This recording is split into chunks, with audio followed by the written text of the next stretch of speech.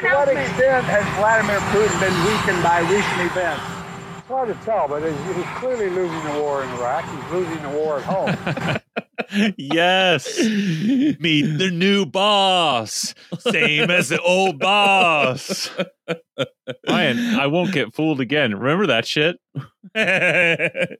Hell yeah. Look, I mean, do you remember The Who, the band? No, you know what I mean. You know what I mean. I know exactly what you mean, but I'm also just very excited to relive I hope we're doing Iraq again. I hope that like it's been most of my life. I feel like it's the one thing that I'm really comfortable with is discussing invasions of Iraq. Let's do it.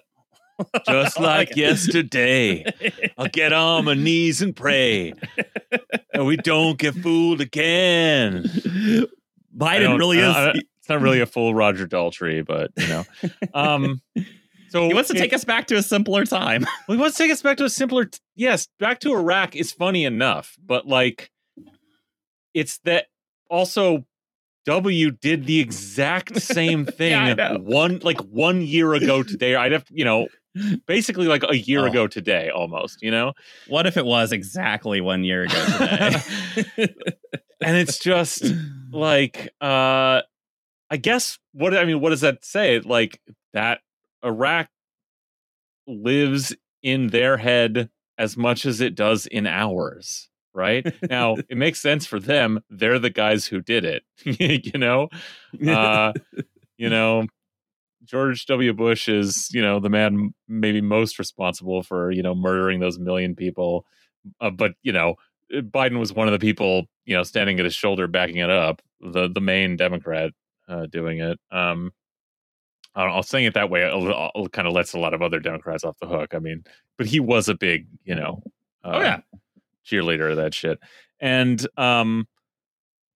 it's just we are the same. We're them, like it defined our lives and theirs and will forever. Like just as they are like muttering about Iraq still in their senescence, so too will we be.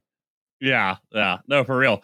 And Greg, you can be happy to hear, I just looked it up. May 19th, 2022 is when George W. So it literally was almost exactly a year ago. 13 months. Yeah, Biden, he's running a little slower these days. So, time runs at a different speed for him. So, that kicked ass.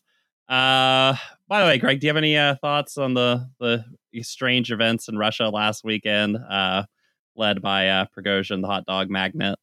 Oh, it's all been said. Yeah, it's a funny, kooky thing that I think the main takeaway. Look, for anyone listening to this who like only like briefly saw shit on Twitter and like didn't really look into it, I think the main takeaway, if you want to maybe understand part of it, is that it is like very weird, very funny, kind of very exciting and strange and wild, but like probably like 1% of the real like event that it was made out to be in like the like Ukraine flag media, or like I'm sure on MSNBC. It's not. It's just like weird Russian internal politics that like but nothing like rising to the level of like an actual coup. It was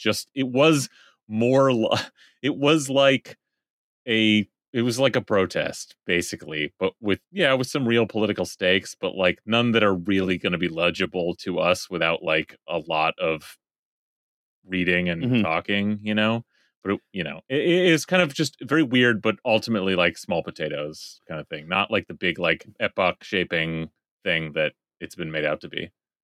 Well, that, and I think the other sort of takeaway is, we're not going to know what actually happened for years. but the other part of it is that, look, Russia is even more so than maybe people thought leading into this, kind of held together by duct tape. But since 1991, basically, hey, guess what? So is Ukraine. And I think the thing that's kind of interesting that people left out is, this would have been exactly what I predicted happening in Ukraine, and I still think will probably happen in Ukraine, which is you've armed a bunch of right-wing militias and mercenary groups. They all hate the Jewish president of Ukraine. They all claim that Zelensky's stabbing them in the back. That's all Azov talks about.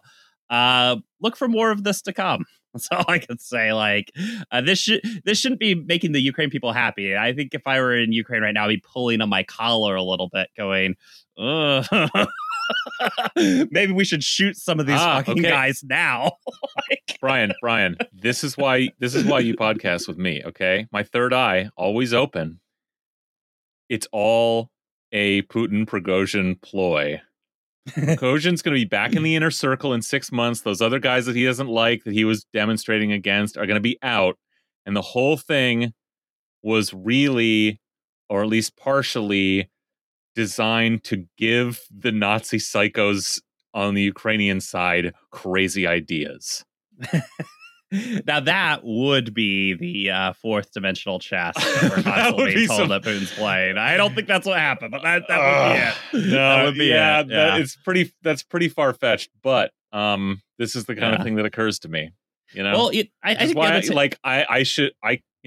why like I can't ever really could never have a career doing any kind of real commentary besides a podcast or theorizing about A Song of Ice and Fire. Well, I think the other big takeaway here is Biden has been taking L's kind of left and right this week. Yeah. Round up Eric Prince and put him in that Bane prison from Batman. Like, that is the other takeaway right here. Like, yeah. Eric Prince should be put in a fucking hole. Like, I mean, alive, right, guys? I mean, like, he didn't show, his guys didn't show up in force for January 6th. And when are they going to? Right? Like, yeah. So the January 6th was a bigger threat to American democracy than this was to the Russian status quo, I think, is my basic takeaway, which, genuinely. My political science professor who did specialized in modern Russia, his advice to me about studying Russia was, look, American history is boring. In Russia, there's a coup every 5 years. There's always something to study. Like, so they like to keep it fun over there. They keep it loose. They keep it fun. Your tattoos are so deep. They really make me think. Welcome back to the Mechanical Freak podcast, where we're learning about neoliberalism yesterday, today, and tomorrow too. Greg's with me. He's on the boat. Munya, he's still on the submersible, so waiting to get that big story from him. Just waiting for that call. Waiting for that call. We've closed the lines, blocked all other numbers. It's on. Just waiting for him. He could call in. Right. During the show. We don't know. Yeah. By the way, Logitech controllers, they should cost more because they were able to recover that one. It was still like in one piece. So that's a note to Logitech. Charge more. Wow. All right, guys. Well, we're reporting today after a couple of big L's from the Biden White House. Did you hear about this, Greg? Did you hear? Affirmative L's, action. You say. L's, you say? Oh yeah, they're taking L's over at the White House like they give a fuck. Yeah, that thing that's so close to Biden's heart, which is affirmative action at university institutions, took a big hit today. To be fair, it's been being chipped away at for decades, but essentially was drowned in the bathtub finally today. Yeah, it's been a target for decades, and there's always been a really like solid, easy to understand constitutional argument against it. You can debate whether it's right or wrong. Who gives a shit? The Constitution's stupid. It's just about power, and they have it, and so here we are. Yeah. So just to kind of get into it just a little bit, because I think the reasoning is kind of interesting. But so Justice Roberts, who wrote the majority opinion, so. One thing to note is affirmative action in the university system was taken on as not on the grounds of like creating any sort of like payback for for like treating black people so bad for so long, right? It was not meant to be a reparation or anything like that, but it was literally pushed through on the basis of like, well, diversity benefits students. Like the students, they'll learn more if they're in a more diverse student body, right?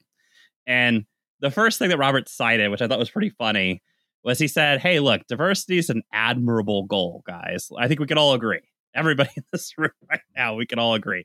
My octogenarian freaks all agree. Diversity is an admirable goal. But you can't legally mandate it because it's non-quantifiable. You can't attach a number to diversity. Oh, So. I mean, he's with us. He's like, guys, put away your calipers. Right? It's more a qualitative idea than a quantitative he's idea. Like, look, man, like race isn't real, okay? It's a social construct, and you want to do this phrenology to let people into college, but we can't be doing that shit. I mean, that is the very understandable and correct, if disingenuous, conservative argument here, right? What I think I would throw a little wrench in the spokes here about it not being quantifiable. And it's like I'm pretty sure you could just quantify it based off the general population of the state. Like I actually think you could quantify it actually quite easily, but he then went on, and this is the actual meat of his legal argument, which is he connected it to the Brown versus Board of Education ruling and saying this is just one more step along the path of eliminating racial discrimination in America. And that's really funny. Yeah, no, right. That's a real circuitous fucking path then, considering that if we got affirmative action after Brown v. Board, but Yeah, so he basically goes on to say, this is a quote, many universities have for too long done just the opposite of eliminating discrimination. And in doing so, they have concluded wrongly that the touchstone of an individual's identity is not challenges bested, skills built, or lessons learned, but the color of their skin. Our constitutional history does not tolerate that choice. I just like this kind of like wording of like, look, whether or not you should be in college is based off of challenges bested. Like, it's like, what century were you fucking born in, first off? And I like this. Well, yeah, I mean, it's also just bullshit, right? Of course it's bullshit. Like, what rich person's ever bested anything? This is the thing. There's this simplistic, like, this is the problem with a lot of these weak liberal institutions, is that there's really there's arguments against them that make sense, that will pass in a headline, that seem like they have some intellectual credibility to them, that is easy enough to use to just ram something through. We can sit here and say that's bullshit because the reality is massive systematic segregation and disenfranchisement, and that just anything counteracting that enormous force is going to lead to more equal racial outcomes or something, and it is a positive thing. But unless you protect it with more than your previous Supreme Court justice judgments, then this is what you get.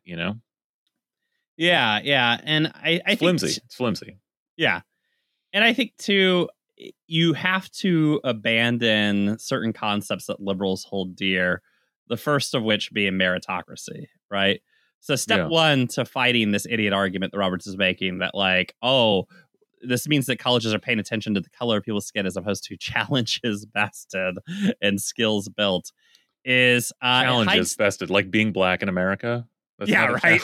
I mean, that's why you have affirmative action. It's exactly that. That is why affirmative action is a relevant construct for ameliorating some of the awful discrimination and segregation in higher education, because it's because of the enormous challenge of being black in this country. Well, fucking dickhead. What I think part of like the liberal obsession with meritocracy is this idea of a quantifiable idea of merit. And I think step one to understanding why this argument is bullshit is to say grades and test scores are bullshit. They're made up. They actually don't signify anything at all other than your parents' income, and are garbage. Right now, his argument is that's the challenges bested and the skills built. But we know that higher income schools have changed their grade point average so the kids can get up to 6.0 GPAs, which means if you're in a low income school that has a real grade point average, you literally cannot compete on a college application, which, by the way, is why colleges don't pay attention to GPA anymore. It's because they understand that's now just completely made up. And Wait, has like there's 6. Yep. There's schools doing 6. Yeah, any grades. Yes, wealthy high schools have 6.0s because they count AP courses and the like as having higher GPA value. And then when the kids submit their applications, they say, I got a 3.2, and the college, without like going through some incredible like forensic process to figure out what it doesn't say, that's out of 6, they, that just looks like a 3.2, like a B, like, and not a fucking D, Yeah. So basically what the colleges have had to do is, because this has been going on for the last 20 years, colleges have, because you're right, Greg, there's no standard model, and there's no like listing of high schools that have bullshit fucking GPA measurements and scales, right? So what colleges had to do is just basically say, we're just not going to look at that anymore.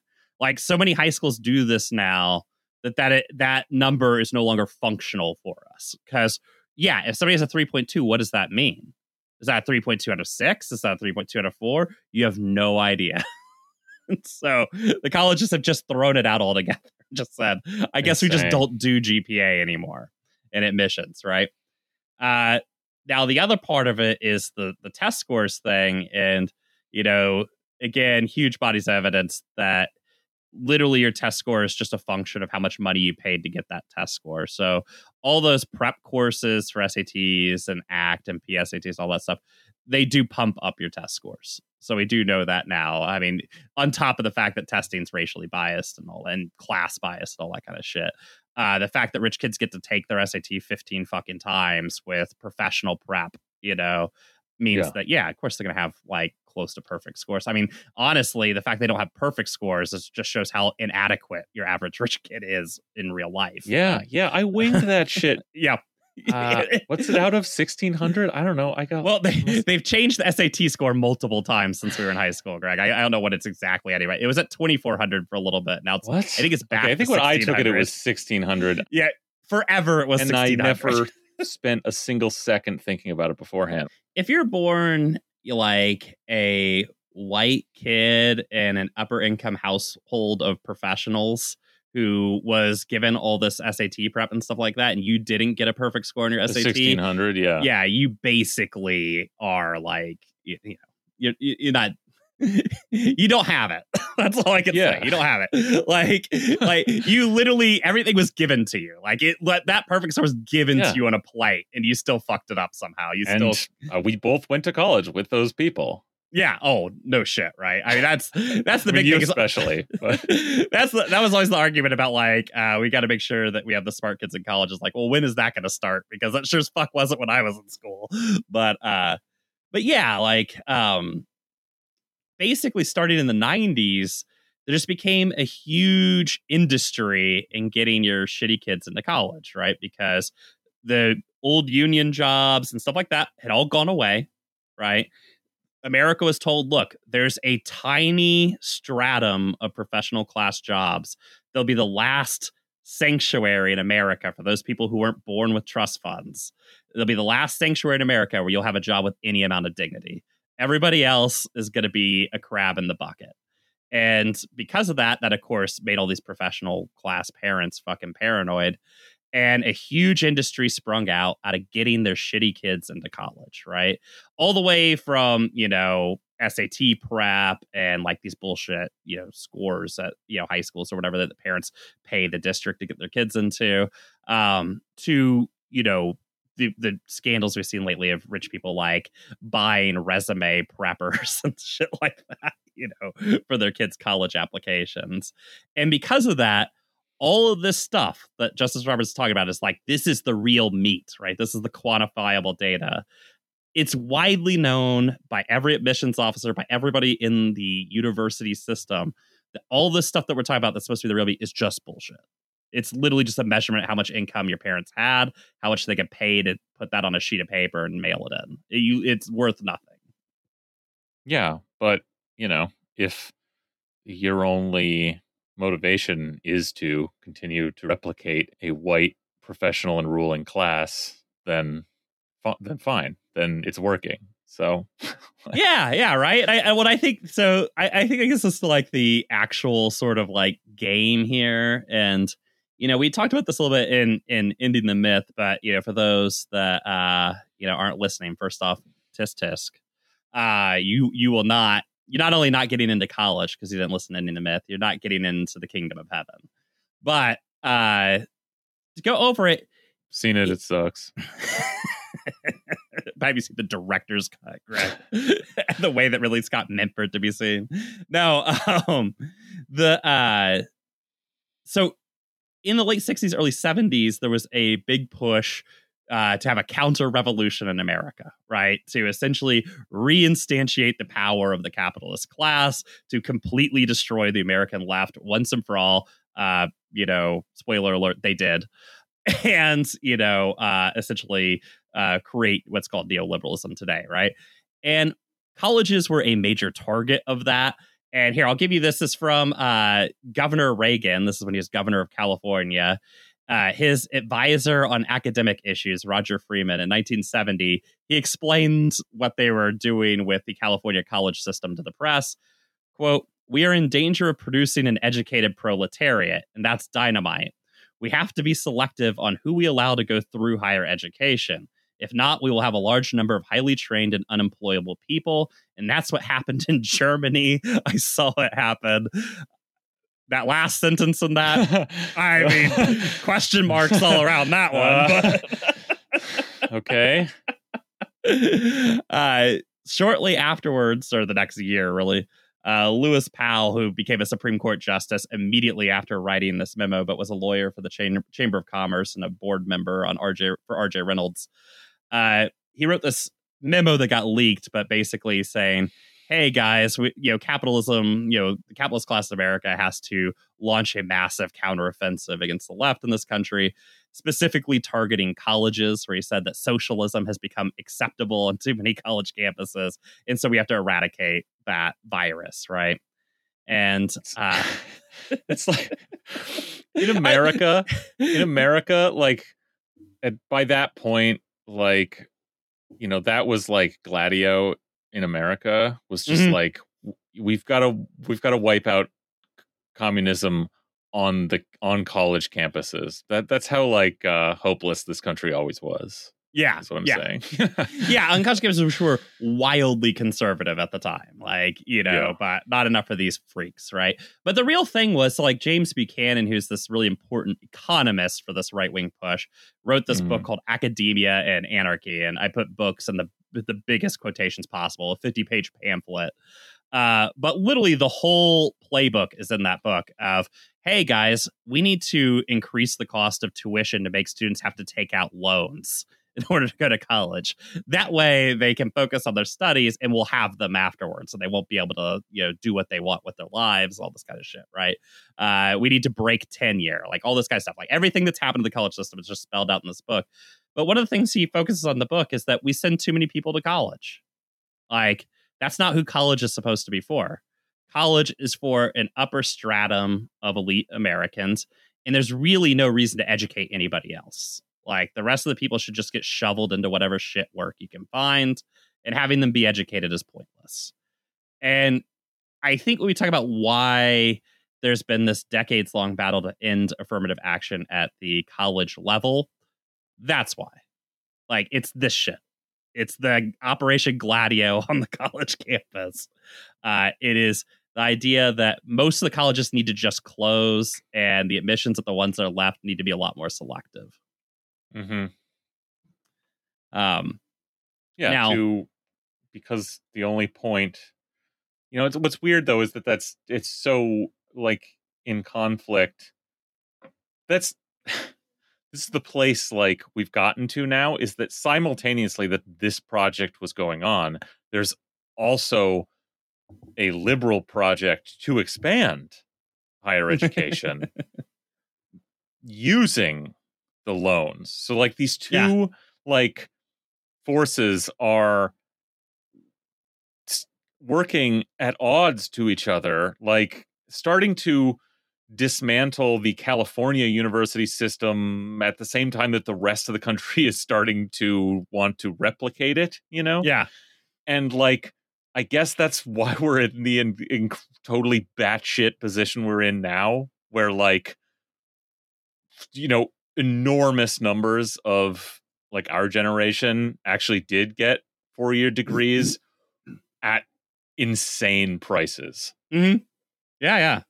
Well, I think, that is the last remaining factor for why colleges still exist. I mean, when you talk to college administrations, it's like talking to, the head of Kellogg's or something like that. I mean, to them, students are just units who drop off money, right? And that's it, But the last remaining, like, pulse at the college campus is the fact that almost all the boards on college campuses have been taken over by banks who essentially just parasitically, leech off students, right? They've become this middlemen between you and the college. And just like everything else in America, it's just another place for a financial scam. Now, this brings us back to our good president, Joseph Biden, because in the early 1980s, he was the one who authored and pushed through the legislation that made student loans exempt from bankruptcy rules, which is why it's such a choice, piece of meat for banks, right, to force student loans on kids, because A, they're kids, they don't know any better, you can trick them, and B, they can never expunge the debt, so you can collect that loan for their entire life. Yeah, the interest is great over that time.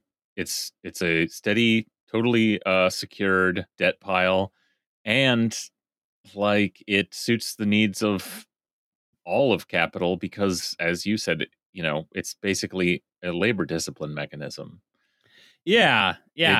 It means, like you said, you get out of college and now you belong to whoever is going to pay you, like, yeah, right. And, it makes it so it's a lot harder to say go on strike at work because you have that payment due, right? It's a lot harder to, be picky about your jobs because you have that payment due, right? I mean, it's the whole reason why they wanted to get rid of, say, like the COVID payments and things like that. It's the whole reason why they pushed inflation up, right? AKA price gouging post COVID, right? Is to essentially get people empty everybody's savings and get people back on the like, shit, I don't have a choice. I got to go work at McDonald's at minimum wage, right? But yeah, I mean, like that's the last sort of lifeblood of the college, is that it's just a pen for young kids to be milked like cattle by banks, giving them student loans, credit card companies, because that's all you find on college campuses now is credit card companies fucking signing people up for credit cards, 18-year-olds up for credit cards that they, of course, max out. And, of course, sports gambling. Hell yeah, they do. Yeah, exactly. I mean, that's the one thing you can't expunge via bankruptcy. That's a little legal advice just from the podcast here. The other one being sports gambling, which is now just completely taken over college campuses. But the one thing that hasn't survived is the actual education part, which is, for the most part, entirely dead. I mean, that's the funny thing about all the arguments over the, quality of education. Is it too woke? Is it not woke enough or whatever? Is that the education part died decades ago, guys. I don't know how to tell you this. Like, put a fork in it. It stopped existing a long time ago. Yeah. It's all taught by part-time workers who make, $20,000 a year and commute halfway across the state daily to teach 2 classes. Like, it's not real. It's made up. Nobody's learning shit. But yeah. But this does like bring in some, interesting questions, right? So one, there's the case of like who keeps bringing these suits, in which case is a guy named Edward Bloom, who's, you know, some rich guy backed by a lot of conservative foundation, libertarian foundation money. But his gambit, which he's been doing for the past 2 decades now, has been to find, you know, upper income Asian students with good test scores and then claim that affirmative action is racist against Asian people. And it's an interesting tactic because I think it reveals 2 things. One, as we've talked about in the myth, there's only one race in America, which is black. Everything else can be agglomerated into white under the right circumstances. Right, but that's something that we understand, Brian, but that's not something that liberal under America understands. Yeah. And this is what I was saying earlier is these, you know, the flimsiness of affirmative action as a concept and as, you know, it was sort of legally instantiated as a band-aid to one, you know, minor like corner of the like racial problems of this country, right? It's has this incredible weakness, this obvious like glaring weakness that, you know, you can you know, use to go out in public and not be embarrassed in polite liberal society because, you know, about arguing against affirmative action, because you can go out there and say, well, actually, we're against racism. And this is racism, right? And so perfect. Of course, you're not going to go up there and do that with a white student because that would kind of give the game away, right? Like, so yeah, so perfect. Asian students, great. And that will allow liberal America, meaning like your average like idiot liberal city dweller and your MSNBC commentator or talking head to like give a serious airing to this shit. Mm-hmm. And say like, man, this really complicates the issue. Yes, gosh, this is a real thorny, you know, instead of getting to the real heart of the matter, which is, like you said, Brian, there's only one race in America. It's black. And, you know, affirmative action is simply a small fucking like Band-Aid on the massive discrimination in this country, you know?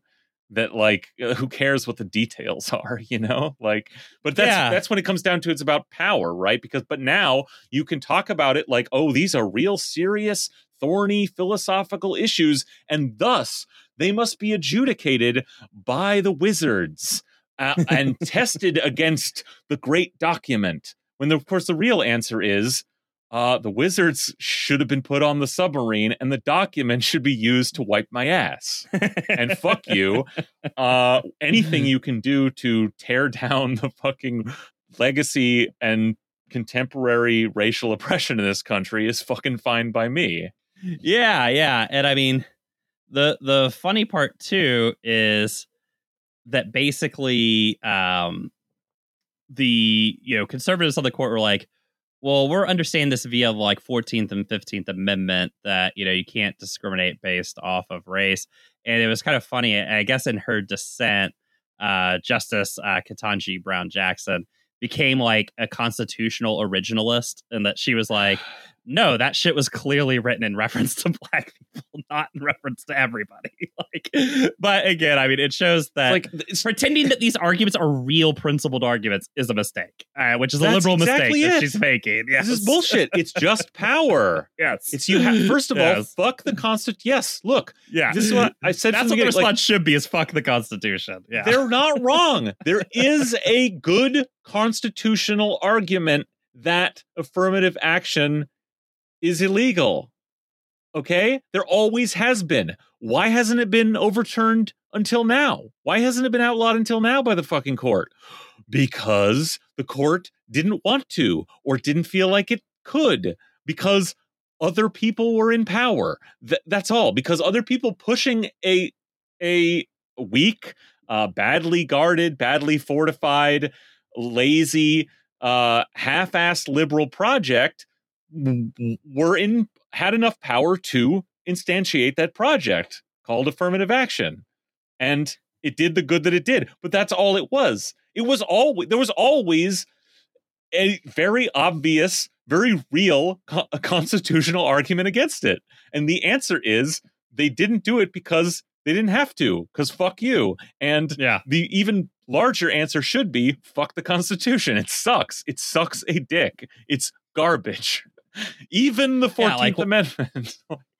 Well, the thing is, like, when you have power, you exercise it. Yeah, well, I mean, look, to show you how valuable the Constitution is, the 14th Amendment was immediately used to protect corporations. Yeah, and they said, fuck you, and cut all the black population of America loose, So, right. Like, well, it's probably the best, it's one of the better things, and it's maybe the first even semi-good thing in the document, right? But it's like, well-intentioned, maybe. Yeah, that's better. You can find some okay nuggets earlier in the history of the document, but they're all badly intentioned. Okay, yeah.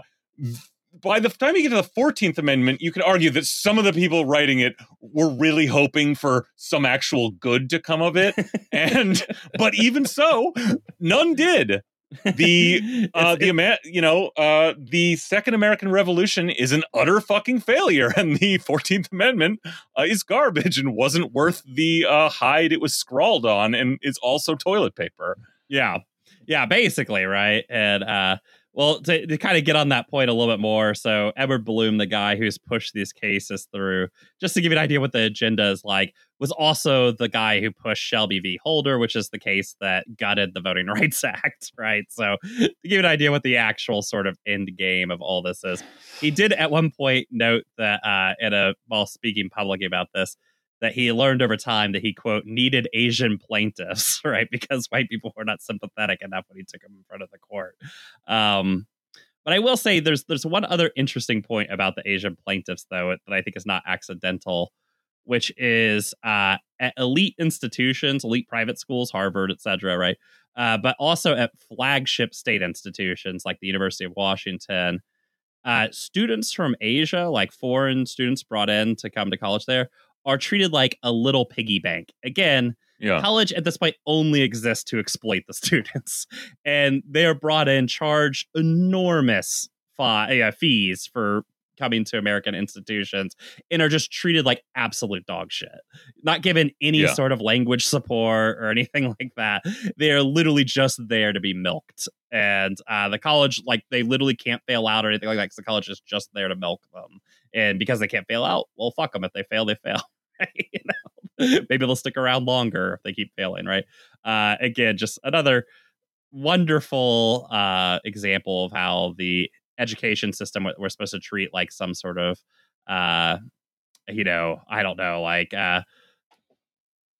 fucking high-minded place of learning. It's just another place for middlemen to pick the academy, Brian.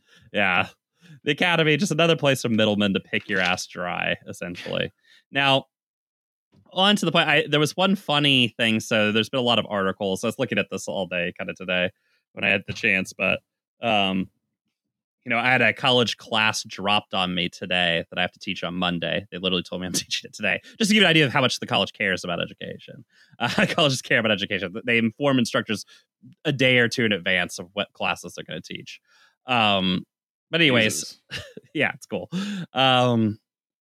I did see in some of these articles that there were some of these DEI consultants were like panicking because they're like, well, this, of course, is going to spread into the corporate world, and we might not be able to make money doing DEI HR seminars anymore, where we go and we, read White Fragility. We all nod our heads, and the corporation just keeps doing whatever evil thing it's been doing the whole time. That industry might be under fire here, obviously. So kind of funny to see them panic. But I will say in the private sector, affirmative action is used in the determination of federal contracts.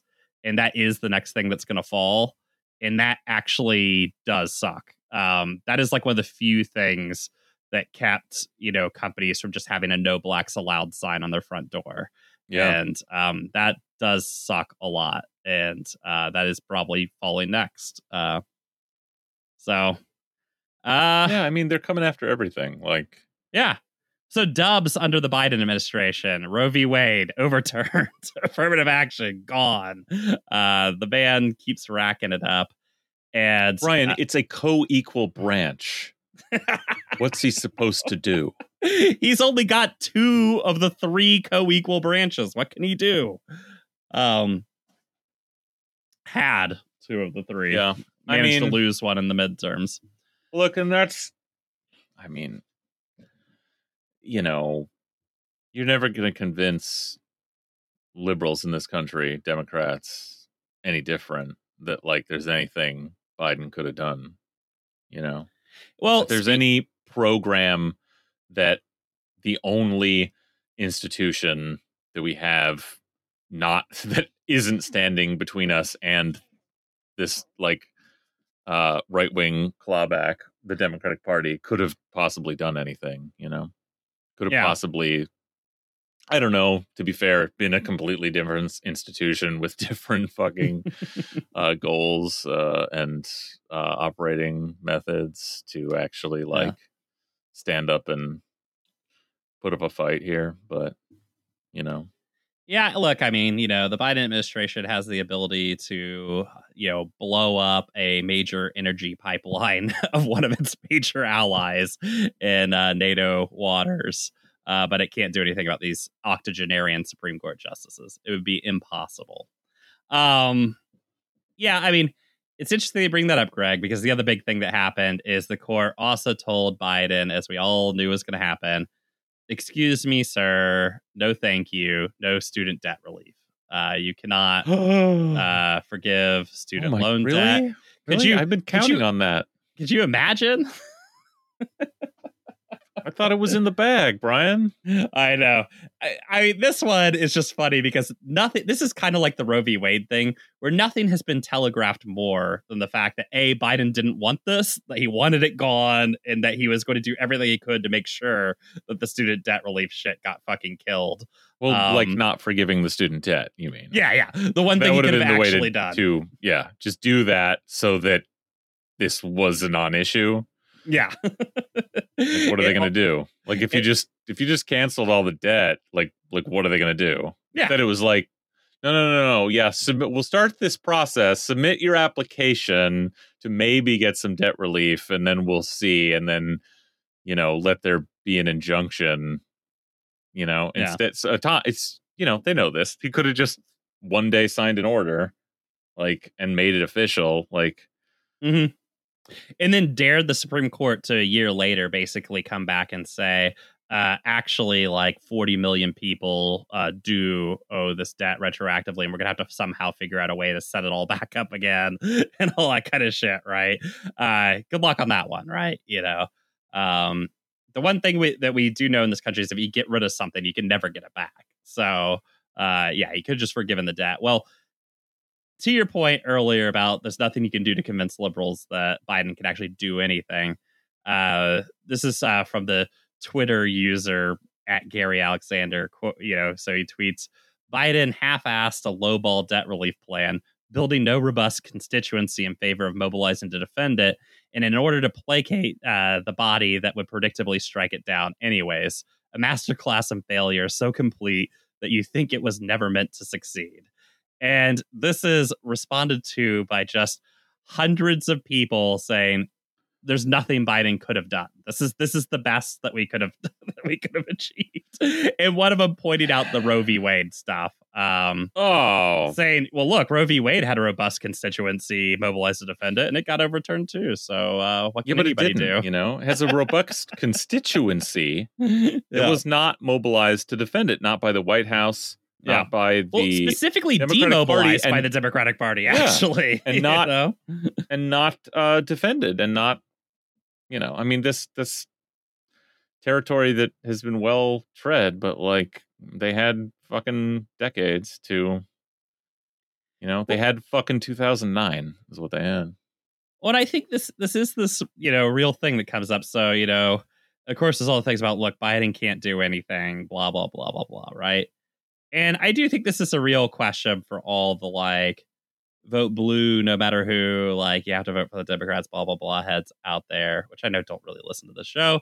But if you have relatives like I do and stuff like that, you need to seriously ask the question when they bring this shit up of like, well, then what's the point of voting at all or voting for a Democrat at all? Well, it's more they literally Democrats, can't do Brian. anything. What can If we just elect enough? It really is that. I mean, it really is. If we just elect enough Democrats, there was just 100 in the Senate and 436 or whatever in the House, and all the Supreme Court justices died in a plane crash. When they say it's just Joe Manchin, then you say Obama had 60 votes in the Senate for 2 years. Go tell me about that. They just they're like, I don't know, that was a long time ago. What are you talking about? Why are you bringing up old shit, dude? Well, we even brought up when Roe v. Wade got overturned, we even brought up the fact that it wasn't just under Obama, but under Carter and then again under Clinton. At various times, the Democrats had like unbreakable majorities where they could have, certified abortion rights and just chose not to because, they didn't care. I mean, literally, that's what it comes down to. I mean, some people are like, oh, this is fourth dimensional chess on Biden's part, but I think actually it's just that Biden just doesn't give a shit about any of this stuff. Like, he doesn't want it to happen, that's for sure. But he also just doesn't give a fuck about any of these people. Doesn't give a fuck about women. Doesn't give a fuck about people who have money for college. Like, he's already president, Brian. Yeah, he got what he wanted, right? He's president. He could just sit back and remember the good times, the Iraq War. Yeah, I mean it's the old Democrat story. Why win by 60% when you could win by 50.5? Yeah, for sure. The election, I mean, Mm-hmm. Well, I mean, all this being said, how do you feel this bodes for his re-election case? If we're gonna do a little horse racing for 2024, feels like this can't be good. It's not good, but I think it just comes down to it's the same old story. It's like, yeah, a lot of people, you could do good things in this country and you would get more people to vote. Yeah. But as it is, it'll just come down to the fucking margins like it always does. And they think they can play it. Sometimes they win, sometimes they lose. Barely. Either way, right? Sometimes they barely win, sometimes they barely lose. Like, but it's better that's preferable to people like Joe Biden to guaranteeing you could win by bringing in another couple of whole percent of the population to vote, but having to do like anything good, so whatever, like these things are set in stone. Like, people who are going to vote are going to vote. Like, yeah, the people who are already going to vote are still going to vote. You could have brought in maybe more people by passing the student debt, by securing the student debt relief. You could have really blown some people's minds, Yeah. Got a few percent out of that. But otherwise, everyone who votes, and they pretty much already know who. So it's just on the margins and turnout. Yeah. When in whatever the swing states are, that's it. And, when to go back to something we talked on the show before, when I was taking political science classes in the early 2000s, and we were talking vote strategy and stuff like that for people who are, fancying themselves to be future campaign managers and things Hacks. like that. Were you going to be a hack, Brian? Well, if you take it up political science classes, this is the shit you talk about in them. Yeah. But yeah, they were pretty upfront about look, there's core constituencies for both parties who will vote for that party no matter what, and it has nothing to do with politics. It's because their parents voted for them, because they live in cities versus the country, right? Whatever, right? It's all affect, and they're just going to vote for that party no matter what.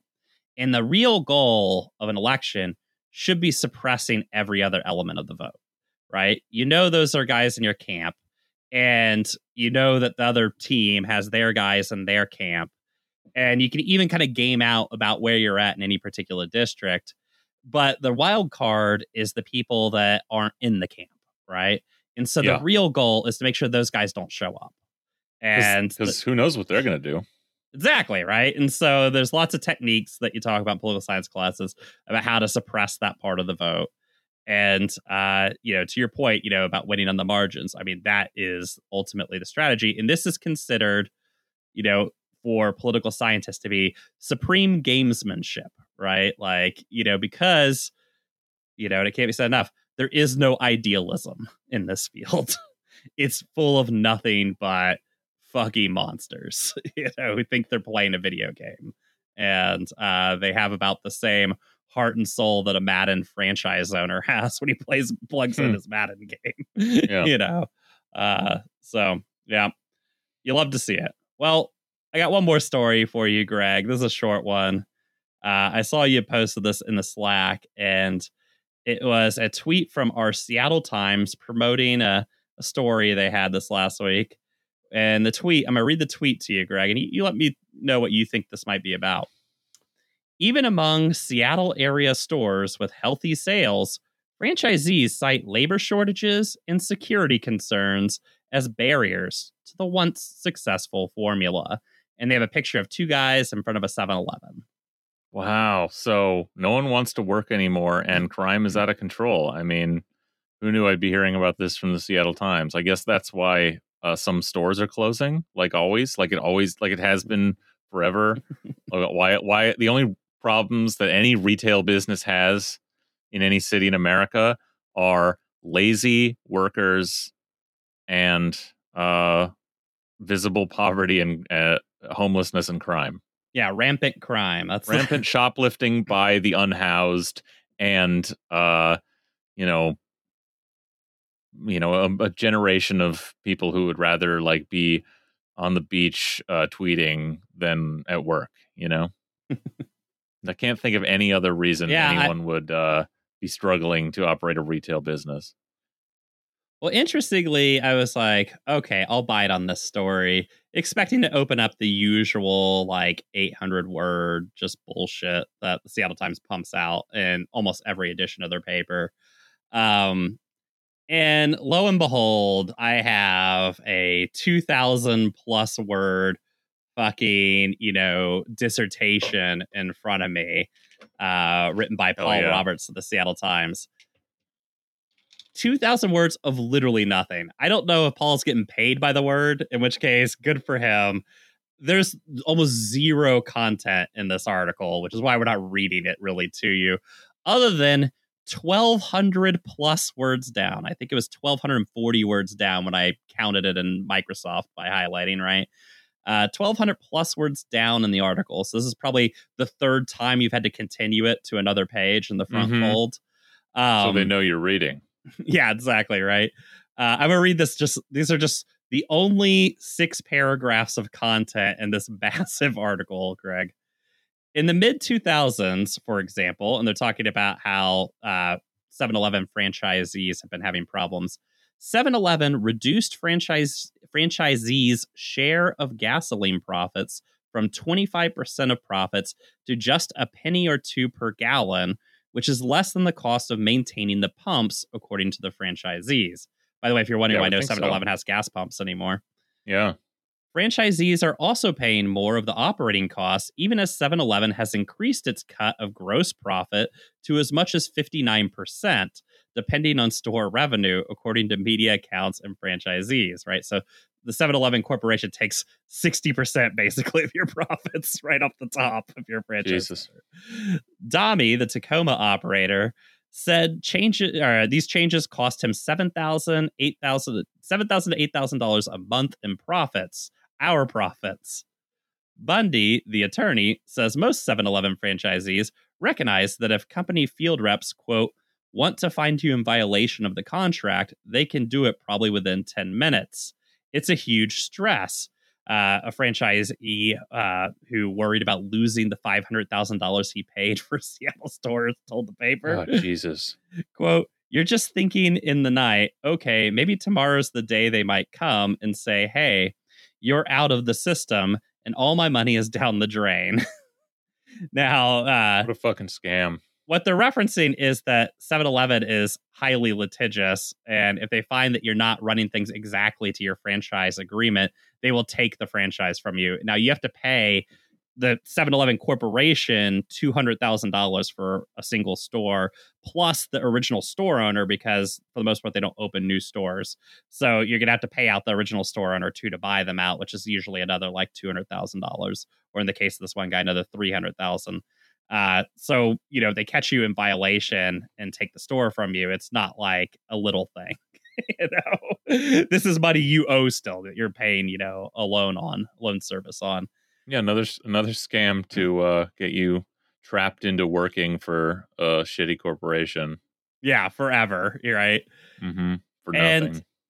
and this really caught my eye. The 7-Eleven thing on the Times article really caught my eye because for years now, there's been reporting about how 7-Eleven has just squeezed the fucking franchisees more and more and more, like with more onerous conditions, tighter enforcement, all that kind of stuff.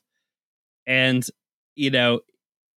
it's just, I guess, indicative of our local paper that they tried to turn this into a crime panic story, and that's how they reported it. I will say there's very little mention of crime in the article, actually. And the only thing that indicates that people are shutting down their stores or trying to get rid of the stores is all about the franchise or about the corporation fucking them. But that's not how the Times chooses to present it. Interesting. Yeah, go figure. Oh God, being a franchisee is just a whole other way to get fucked. I mean, beyond the building, the rent of a retail space, like getting fucked on, by the changing retail marketplace. I mean, 7-Eleven, the ultimate, convenience. Amazon's trying to fucking stamp even that out, right? With the 1 hour fucking delivery, or yeah, fuck, man. I mean, I there's a 7-Eleven a block and a half from my house. I haven't been there in over a year, Yeah. Well, and if you go to a 7-Eleven, one thing you'll notice is there's lots of 7-Eleven branded merchandise. And the reason for that is 7-Eleven tightly controls all the stock at these stores, and you have to buy from approved 7-Eleven vendors, right? And the corporation, of course, gets a kickback of all that. But 7-Eleven at some point was like, wait, why am I just getting a kickback from, the Mars Corporation or Coca-Cola or whatever? What if we took the whole thing? And so they started producing their own branded bullshit. And that's why half the 7-Eleven is 7-Eleven branded stuff, is because the corporation can take an even bigger percentage of it. The franchisees, even if that shit doesn't sell, have to stock it. So they have a built-in customer base of they have to buy X amount of shitty 7-Eleven Twinkies or whatever. Yeah, it's just like old school, Amway, basically. Yeah, is what you're doing to these people, and it's the same too. Because imagine imagine around the communities that these franchise owners are a part of. Imagine Pakistani extended family barbecue, right? Where the guy with the 7-Eleven is, what are you going to say? Oh, it sucks to everyone, it's this terrible thing. No, you're oh yeah, man, it's great. Cause, you're hoping someone's going to want to buy it from you someday, so you can pass your debt to the corporation or the bank or whatever onto them, Mm-hmm. Well, and I mean, interestingly, just like Amway, Yeah, and the whole bulk of the article is basically a slightly aimless and just completely depoliticized and contextualized discussion of the fact that lots of 7-Eleven franchisees are immigrants from South Asia largely. And, it's just kind of funny. This is another Times article where you could kind of feel the hand of an editor on it. But it's one of those things of there's another word for that, which is called targeting. And you might ask a question, why does the 7-Eleven Corporation target new immigrants? Right? Why does nobody here? This is such a good deal. How come nobody here wants to get in on it? Right? Just no, it's perfect because you can a new immigrant to America with a certain all preloaded marketed idea of what America is and how you succeed in America is damn, a bank wants to give me a loan to set up by this big corporation that gets me in as a business owner, when actually what you are is a heavily indebted employee, at the bottom end of a massive corporation. You're the janitor for 7-Eleven, but you have to, it's worse because you had to take out a massive loan for the privilege, and now you're committed for the rest of your life to doing exactly that thing, Yeah, and I mean, this gets to the point too of their whole like nobody wants to work anymore argument. I mean, they do point to the fact that they have trouble hiring people, but the reason is because they're leaned on so heavily by corporate. They really need to hire people, not even at minimum wage. They need to hire them below minimum wage, like essentially to make it. And so you can't do that for both legal reasons and also just it's hard to find somebody who will do that kind of work yourself and your family. Yeah, like all hours of every day. Yeah, and that's what you are. So you're just the 24-hour janitor. You yourself, this. And your wife, your kids, for this corporation around the clock. And maybe if you're lucky, you can find some other poor soul outside of your family to pass the exploitation onto. You know? And, maybe one day a reporter from the one newspaper in the major metropolitan area you live in comes up to you to talk to you. And you're like, I can finally get my gripes out about this fucking vampiric corporation that's literally stealing the soul of me and my family. And the way the paper spends it is not corporate malfeasance destroying families. It spends it as, aren't poor people terrible? Can't we round the poor up already? It's not wonderful. Good job, Seattle Times.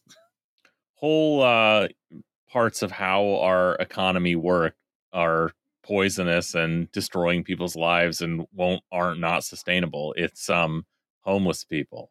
They exist. Yeah. It really also should be the same story. Yeah, for real. Well, Greg, it's been fun. Just racking up the dubs this week. Everybody's doing great. Nice to see everybody's doing fine. Hopefully next week we'll have Munya back to tell us about his underwater voyage. But I think we should probably leave it here, huh? Yeah, thanks everybody. So we want to just give a big shout out to our new patrons, Michael and Gorlox. Gorlox, congratulations from coming to our planet. And why not make your way to our Discord as well? Okay, so Michael and Gorlox, get on that Discord, start mixing it up with all the kids on there, and they're all having fun. If you want to be cool like Michael and Gorlox, become a patron for $5 a month. There's lots of extra content on there.